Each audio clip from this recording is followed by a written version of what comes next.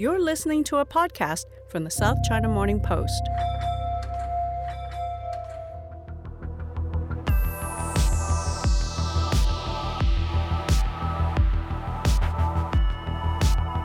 Hello and welcome to another episode of The Adventure Trail, where we talk about all things adventurous, outdoors and extreme in Hong Kong and beyond. This week, we're coming off of a relatively quiet week of Chinese New Year that's just behind us, and we've got a weekend of busy running coming up ahead of us with the Standard Chartered Marathon and also the Fast 50 Mile, Fast 50K and Fast 28 put on by the Trail Hub. And joining us today will be Jim Walmsley, who will be running the Fast 50 Mile, and we'll be talking to him all about his racing and training and his mental game. But first of all, let's catch up with Mark, who's with me as always. How are you doing, Mark? Yeah, I'm grand. I mean, like you said, it's been a quiet week in terms of racing, but there has been one event which I painstakingly go out of the way to make sure they aren't a race, and that's the Hong Kong 4 Trails, which has been monumental this year. It's 298 kilometers non-stop, no support, and we got our first ever female finisher. Did you follow it closely? I did follow it very closely online, and I just kept refreshing that page and tracking those dots as they were making their way up and down and across Hong Kong everywhere. It was just enthralling. Yeah, I mean, Nikki Han is now the first ever finisher who's a female, and it's phenomenal. It's astounding. I get so emotional at that finish line in particular. Mm-hmm. And then when she came through and everybody was chanting like, Nikki. Yeah, I've watched that clip about 5 times, and each time I've teared up a little bit just seeing her come across the finish line and then kiss the post box and then crack a joke about having alcohol. Yeah, she's we're definitely going to try and get her on the podcast soon. But I mean, how significant do you think that is to have a woman who's broken that 60 barrier? I think it's huge. The fact that she did it with over an hour and a half to spare, under the 60-hour mark it seems, and just that she looks so fresh at the end of it, at the end of running 298 kilometers with essentially no sleep.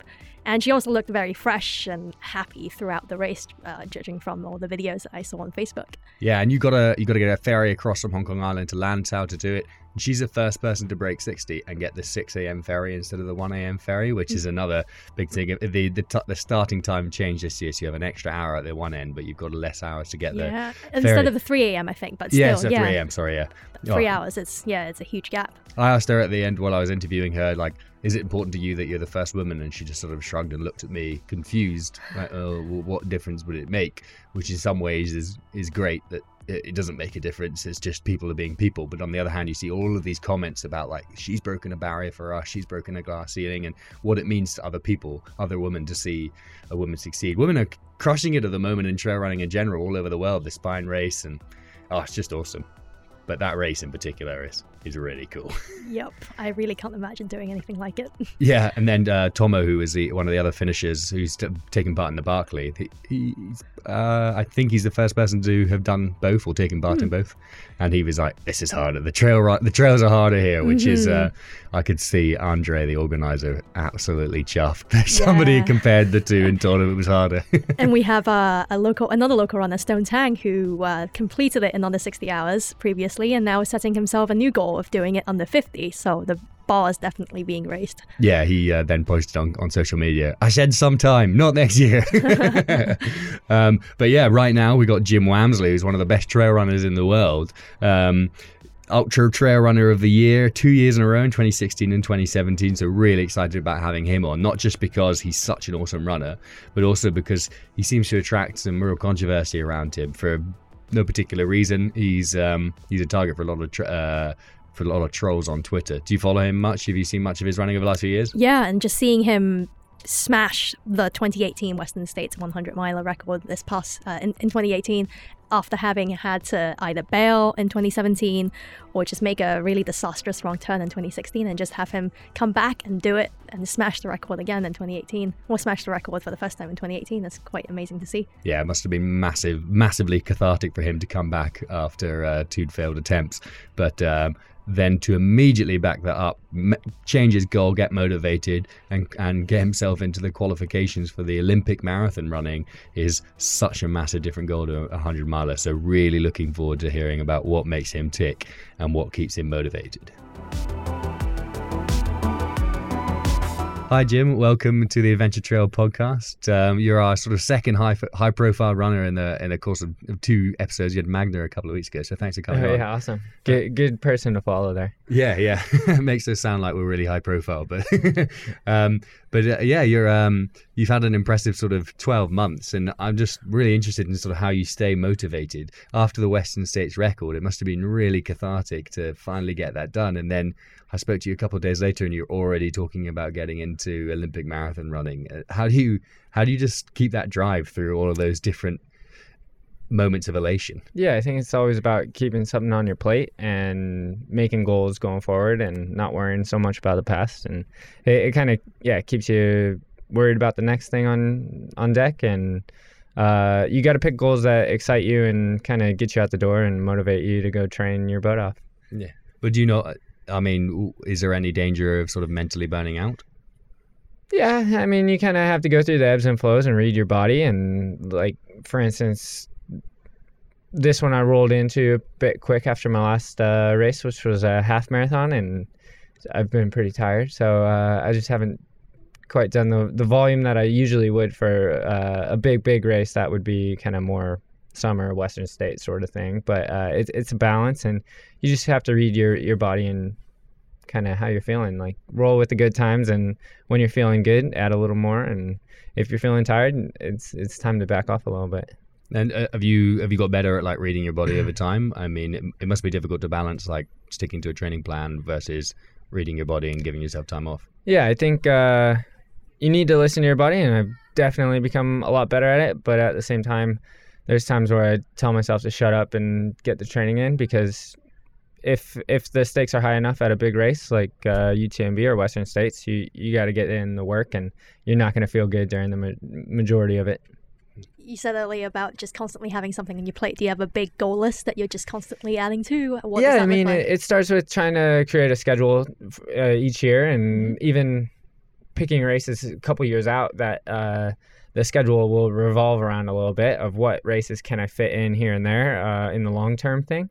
But the races in between fill out as they get closer. But I mean, typically, like I would say I have a more detailed list of races for this year.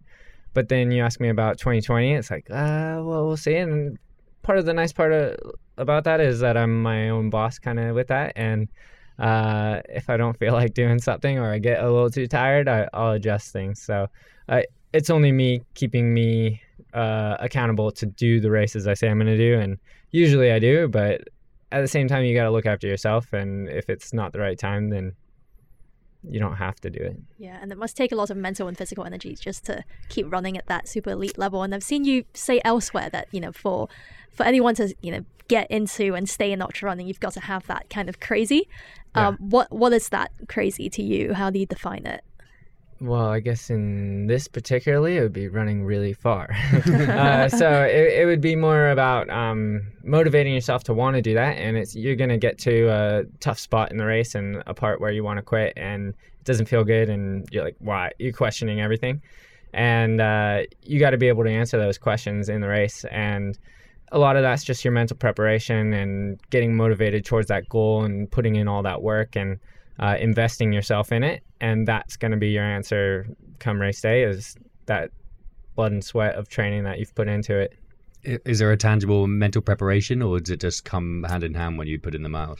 It's a bit of hand in hand, but definitely I think at an elite level, or a goal that's really pushing yourself regardless of what level you're competing at, if it's really challenging you, one of the best ways you can do is just mentally prepare for it and visualize it and see yourself accomplishing that goal again and again and again. And when race day comes, it's like, look, I feel like I've been in these shoes and we're ready to do it. The work's been put in and you're ready to fight there on race day. Cool. And talking about sort of those lists of goals, would you crumple up that piece of paper and throw it in the bin if you got in the 2020 Olympics? And that would be yeah, totally. I think as far as running, it doesn't get bigger than the Olympics and to be able to perform on that stage. But at the same time, it's not quite, a marathon's not quite hand in hand of what I do on ultra trail running. So it's not perfectly in sync. So yeah, I'm giving up opportunities to do races and training and other things, but Olympics is once every 4 years. That's part of the beauty about it, and everything else can kind of hit pause if that did work out. It's quite the moonshot right now. I would say most people on the track or in the marathon are on the track and in the marathon because they're very, very good at it. And I've maybe not hit those times per se, and but I've developed a lot being able to continue running on the ultra trails, and I think I've gained a lot of strengths through doing a little different training and a little different approach than maybe what's traditional in a shorter marathon. Shorter, quote unquote. Yeah. How did that Olympic goal materialize for you? Is it something that you've been stewing on for a long time now? Yeah, it has. It kind of works a little bit hand in hand with a race like Comrades or some road ultras, like going after a 100K road ultra. Those goals seem to align a lot better. I think if a marathoner's coming up to ultra distances, it'll translate a lot better to get into Comrades, road ultras, something fast, flat like that. I'm kind of going a little backwards just with the Olympic cycle to try to knock out a couple things that seem to be grouped together. And then after 2020, I hopefully do Comrades next year, try to get in that way. So 2020 Comrades, and that's about bigger goals that excite me, sort of thing, going back to that. But I think success or learning process through the 2020 U.S. trials, it'll set me up for a better Comrades that way. And yeah, we'll try a marathon. When are the Olympic trials again? February 2020 in Atlanta. Okay, so it's like a couple of years away. I mean, will other people who are trying to qualify for that, I mean, even though the Comrades is flatter and more in line, will other marathon runners be even including that at all? Those kind of distances?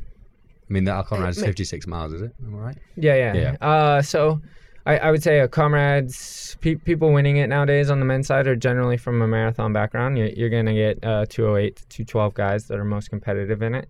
You still get outliers that don't have that marathon PR that are coming in and really pushing up front in that. But for the most part, it's going to be kind of a staple to carry that leg speed that you'd need with a traditional schedule and workout routine.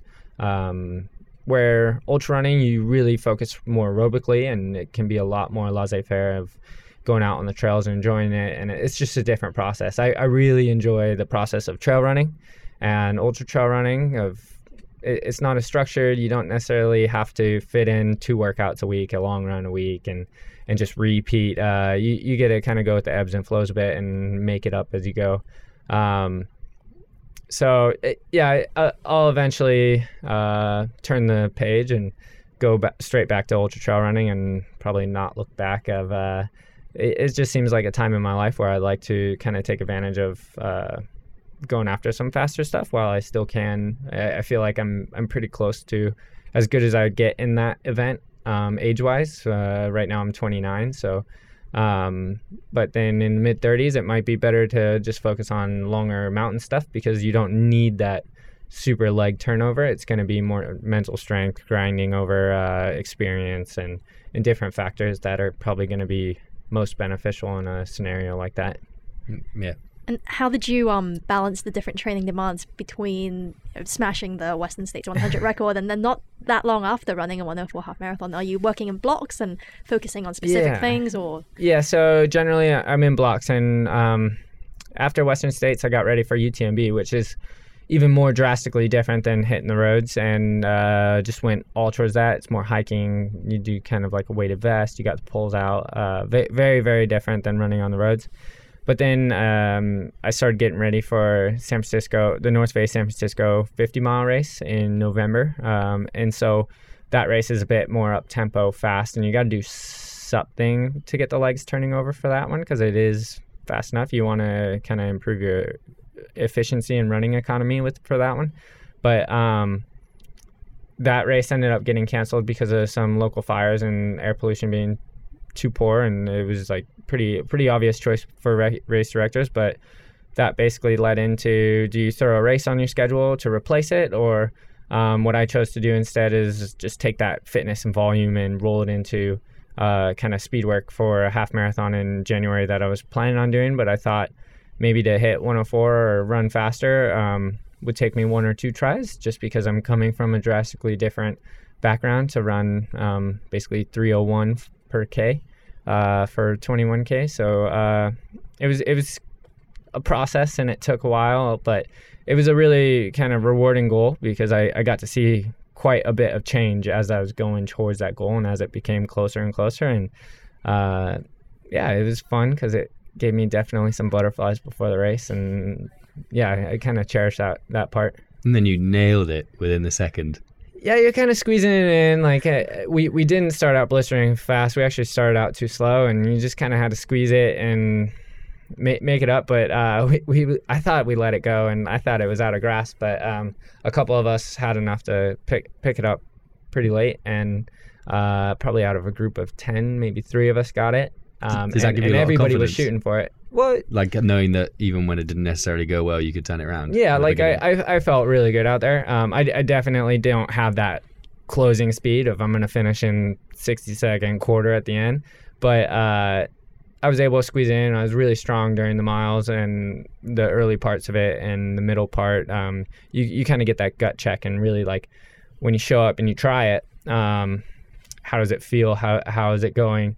And even during the race, I was like, we may have let today go and stuff, but I was like, big takeaway was like, oh yeah, it's no problem to hop back in this and get it again and stuff. But it'd be fun to go after a half marathon and try to get a bit faster time. That's cool. And then, I mean, it's awesome, that 104 time. That's so impressive. But like, some people on Twitter were sort of going after you a little bit and saying, well, he only made it by 1 second, he's going to get trashed at the actual qualifiers and things.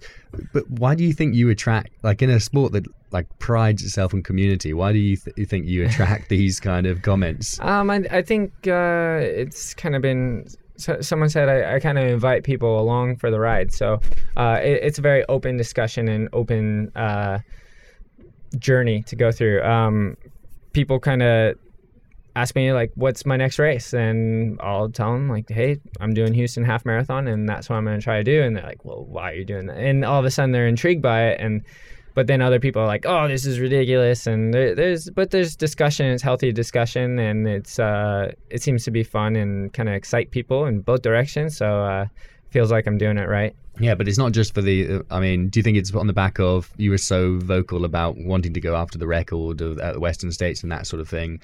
Well, I think it goes again with, like, that was my goal. I just felt like I stated it early, and people got to ride that with me in 2016, and it unfortunately became a 3-year saga instead of just a 1-year race. I mean, didn't get the record the first time or the second time, and the second time was probably even more of a failure. So people are just hopping on that, like, oh, he's just ridiculous. But then fortunate enough that things worked out the third time, and I don't know, we'll see how the fourth one goes this year. Oh, right. You're going straight back for it. Yeah, kind of the thing with the schedule, it worked out of I wanted to do comrades this year, but other things popped up on my schedule, and it just Western States probably fits in best, and we'll go after it again. I think it plays to my strengths really well, and hopefully I don't need to press the pace quite as much, and I can sit and maybe race a little more tactically this year. Yeah, I mean, when I get comments on my articles at work, I need to get a thicker skin. I'm like livid, and I take them really personally. Do you ever get do you ever read comments about you and think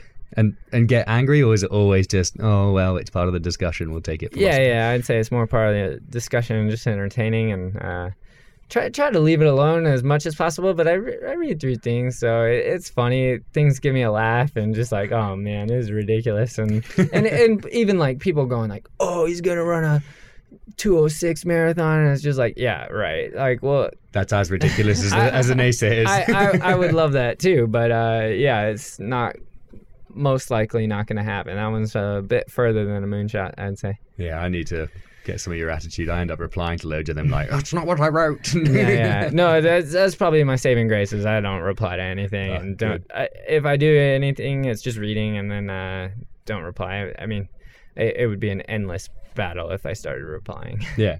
And do you think everything from training to So as blasé off comments, do you think it helps that you've got like such a close-knit group, the Cocachino Cowboys? Yeah, Coconino. Coconino, sorry. Yeah, Coconino Cowboys. I mean, we definitely run everything past each other and ebbs and flows of training. It's really relatable because probably one of the most beneficial things is like when we're doing a lot of training, it's just like, man, I'm buried and I'm tired.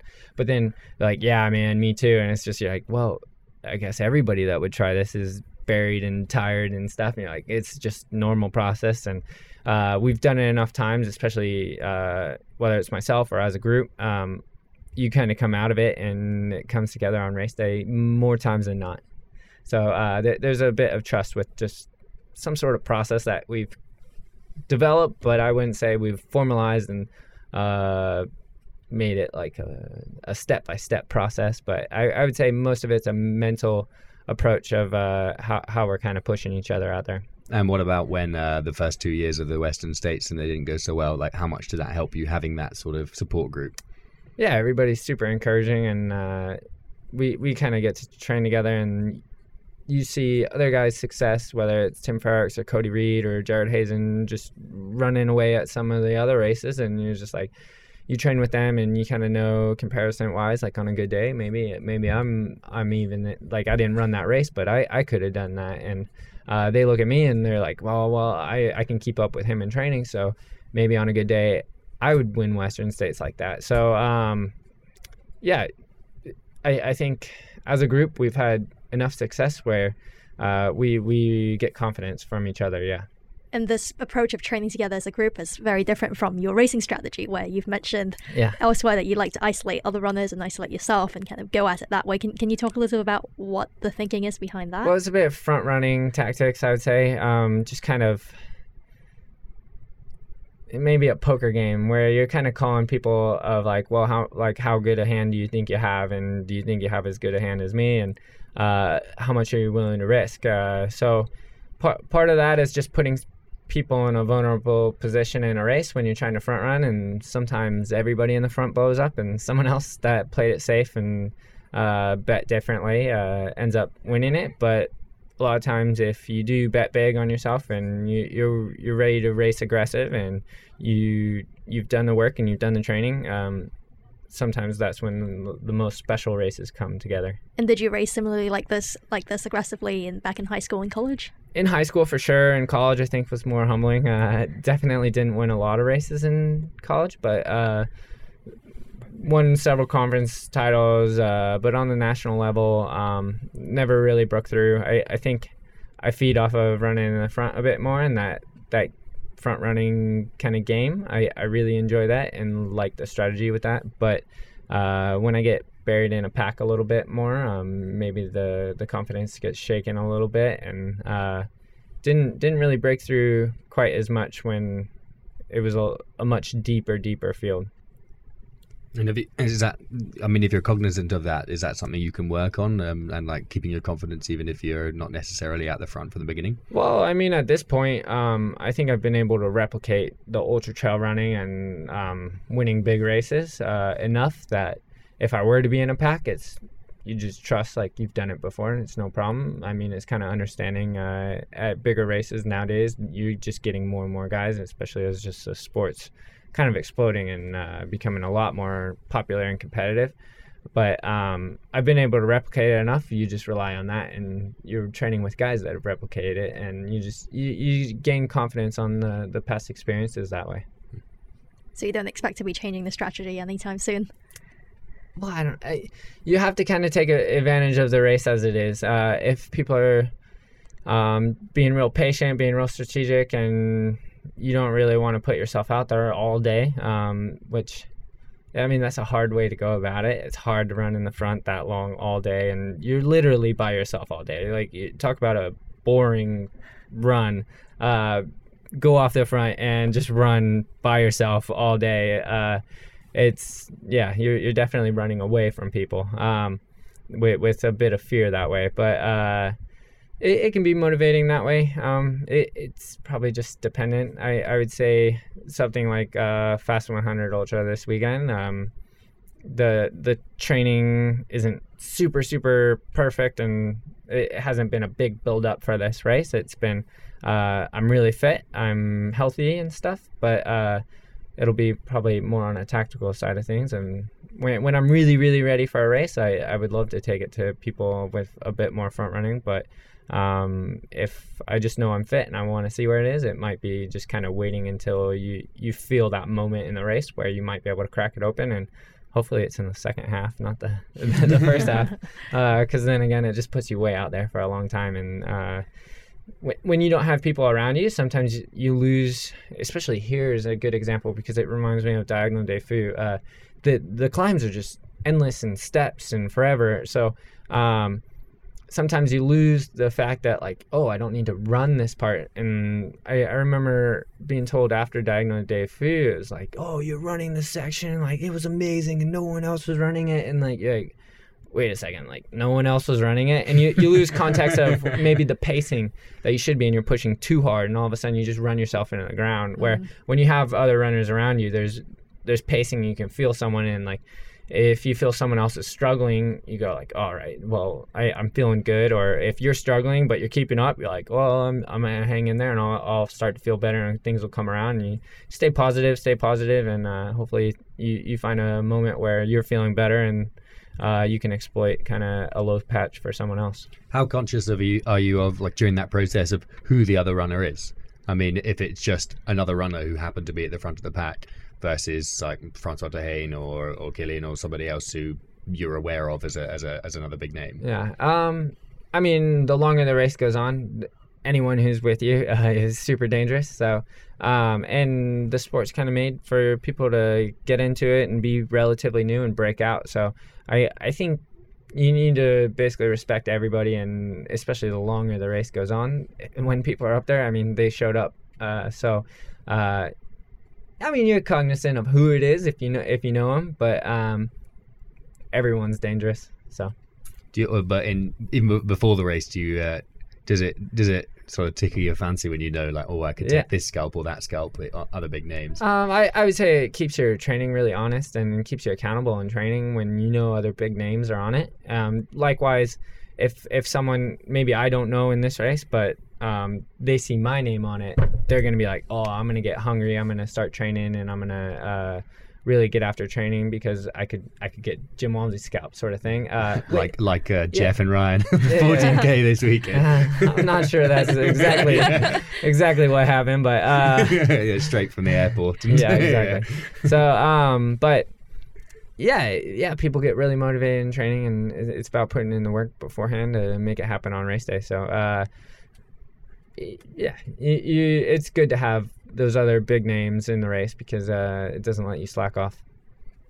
Have you had to deal with injuries in your years of training? Yeah, definitely. I mean, I would say in the majority of my running, injuries happen most probably when I was on the track, and it was usually overtraining injuries. And nowadays I've been able to kind of avoid a lot of overtraining injuries, and I think a lot of it has to do with the trail and the undulation of the running that you're going on and the difference in the footing, and every stride's not exactly the same. I haven't had the same injuries, and if anything, it's just some lower leg stuff, and I've found some really effective exercises that help prevent from getting too hurt. And luckily so far with ultra trail running, haven't had a big time off yet. Yeah, so as you turn back to maybe doing more speed work to prepare for the marathon, you'll have to, So the marathon's not track, and track's not marathon. So the good thing about that is, like, you need, in my opinion and in my approach, it's going to be really volume-based, and I think I can still do a lot of that on the trails and at least keep it a bit different and approach it